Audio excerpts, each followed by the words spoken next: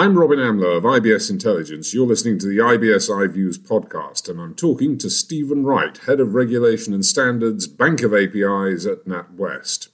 We're talking at the Ep568 2023 conference. Our topic, open banking and payments.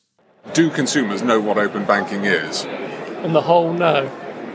And why would they? Because open banking is really the underlying kind of infrastructure and kind of standards and technology to make journeys easier for them. And open as well to a consumer is a bit scary. And you would never go around having a consumer brand called open banking. So I actually feel that it's working because there is a use case and customers see a need that sharing their data will make their lives easier. So if you're a small business and you are using a cloud accountancy package like Xero, etc., putting in your account data into that accountancy package and simplifying your banking and transaction needs makes your life easier. You don't care that the underlying kind of infrastructure is called open banking. You just see a use case that gives you some benefit. So open banking is basically an industry term, and it's one that really shouldn't be let out into the cold light of day. I feel that, yeah. In which case, let's move on from that as an issue and take it as a given, because I hear numbers that tell me more and more people are using open banking. They may not even know they're using open banking, but they're using open banking, and the latest figure, of course, was 7 million, allegedly. What changes with the use cases? You mentioned a couple of things there, but if I'm a banking customer, is this something that gradually creeps up on me because there's more and more I can do, there are more and more things that are available to me through the portal I use to do my banking on? I think ultimately that's going to be the case.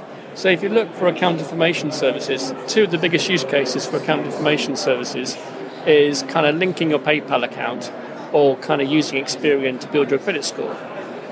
In those cases, you've got a need to do something. So linking your data gives you some benefit and takes you on a journey. But if you look at payments is kind of gradually growing through more and more use cases being added. So payments and open banking for the first few years since 2018 was pretty flat. It was when HMRC came along and tax payments, big increase. When Lloyds Bank started introducing paying your credit card bill via open banking, big use case. And if you look at open banking payments today, the three biggest use cases is paying your tax, paying your credit card bill, or topping up your secondary current account. And that probably accounts for like 2/3 of all open banking payments. But none of this makes any money for you. So no. the question is, where you sit as a banker with NatWest, how do I make this pay? How do I make this economic for me as a bank to do? What's the answer? You have to pivot and go beyond the kind of regulatory requirements. So, for example, at NatWest, we're being kind of exponents of variable recurring payments and using that for kind of commercial use cases where we can charge and have a contract in place. So, use cases for VRP might be subscription payments or replacing card on file or continuous payment authority, because it is a simpler, more controllable journey and secure journey for consumers, but it's also a faster journey for merchants. But we're also announced yesterday kind of customer attribute sharing. So we're looking at where's the value add in terms of sharing address data or age data to verify somebody. And you can see how that could be added to open banking payments journey or to other journeys. But it's kind of where's the incremental value add that you can do beyond the regulatory remit. Well, the other problem you potentially got from the point of view of the bank is you have the primary relationship with the customer, whether that's a business customer or a retail customer. But then you've got the third-party providers coming along who are doing all the sexy bells and whistles, who you've got to compete with at one level for that monetization.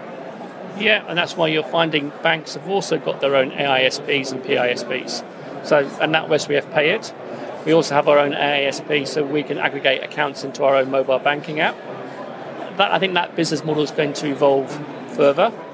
Also, we're looking at giving direct access to our commercial clients as well. And I think that's probably a market that hasn't really been looked at in terms of what can you do in the B2B space to help solve pain points with data sharing. Well, B2B has been the poor relation, hasn't it? It has all the way along. All the headlines about the adoption of technology in banking, of digital banking, of open banking, have all been about what's happening in the retail space. That's actually not where you're going to make any money for real, is it? No, it's going to be more in the B2B space. It's more value add there potentially. Sell that to me then as a B2B customer.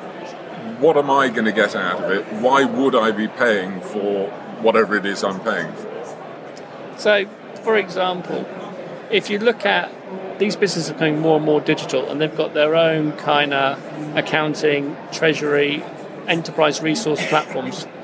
So being able to suck in all your bank account data, all your products, and to be able to use that and actually save your processes and reduce your costs internally to make your life easy, the way you manage your money or manage kind of making payments, collecting money, etc. Streamlines it for them.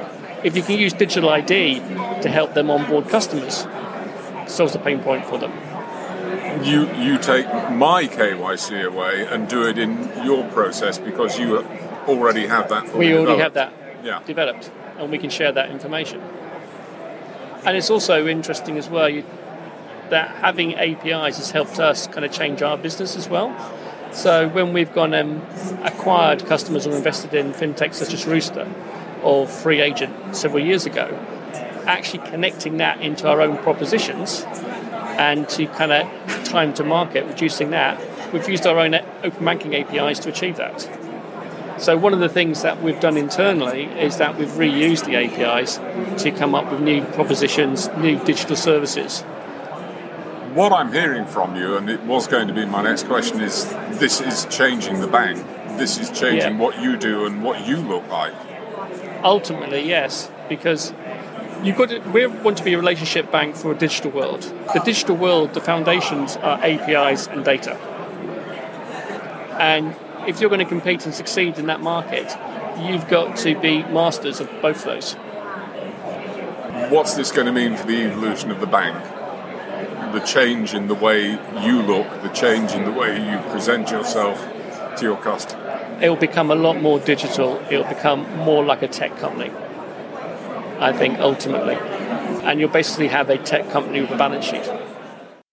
Stephen Wright, Head of Regulation and Standards, Bank of APIs at NatWest, speaking at Ep568 2023.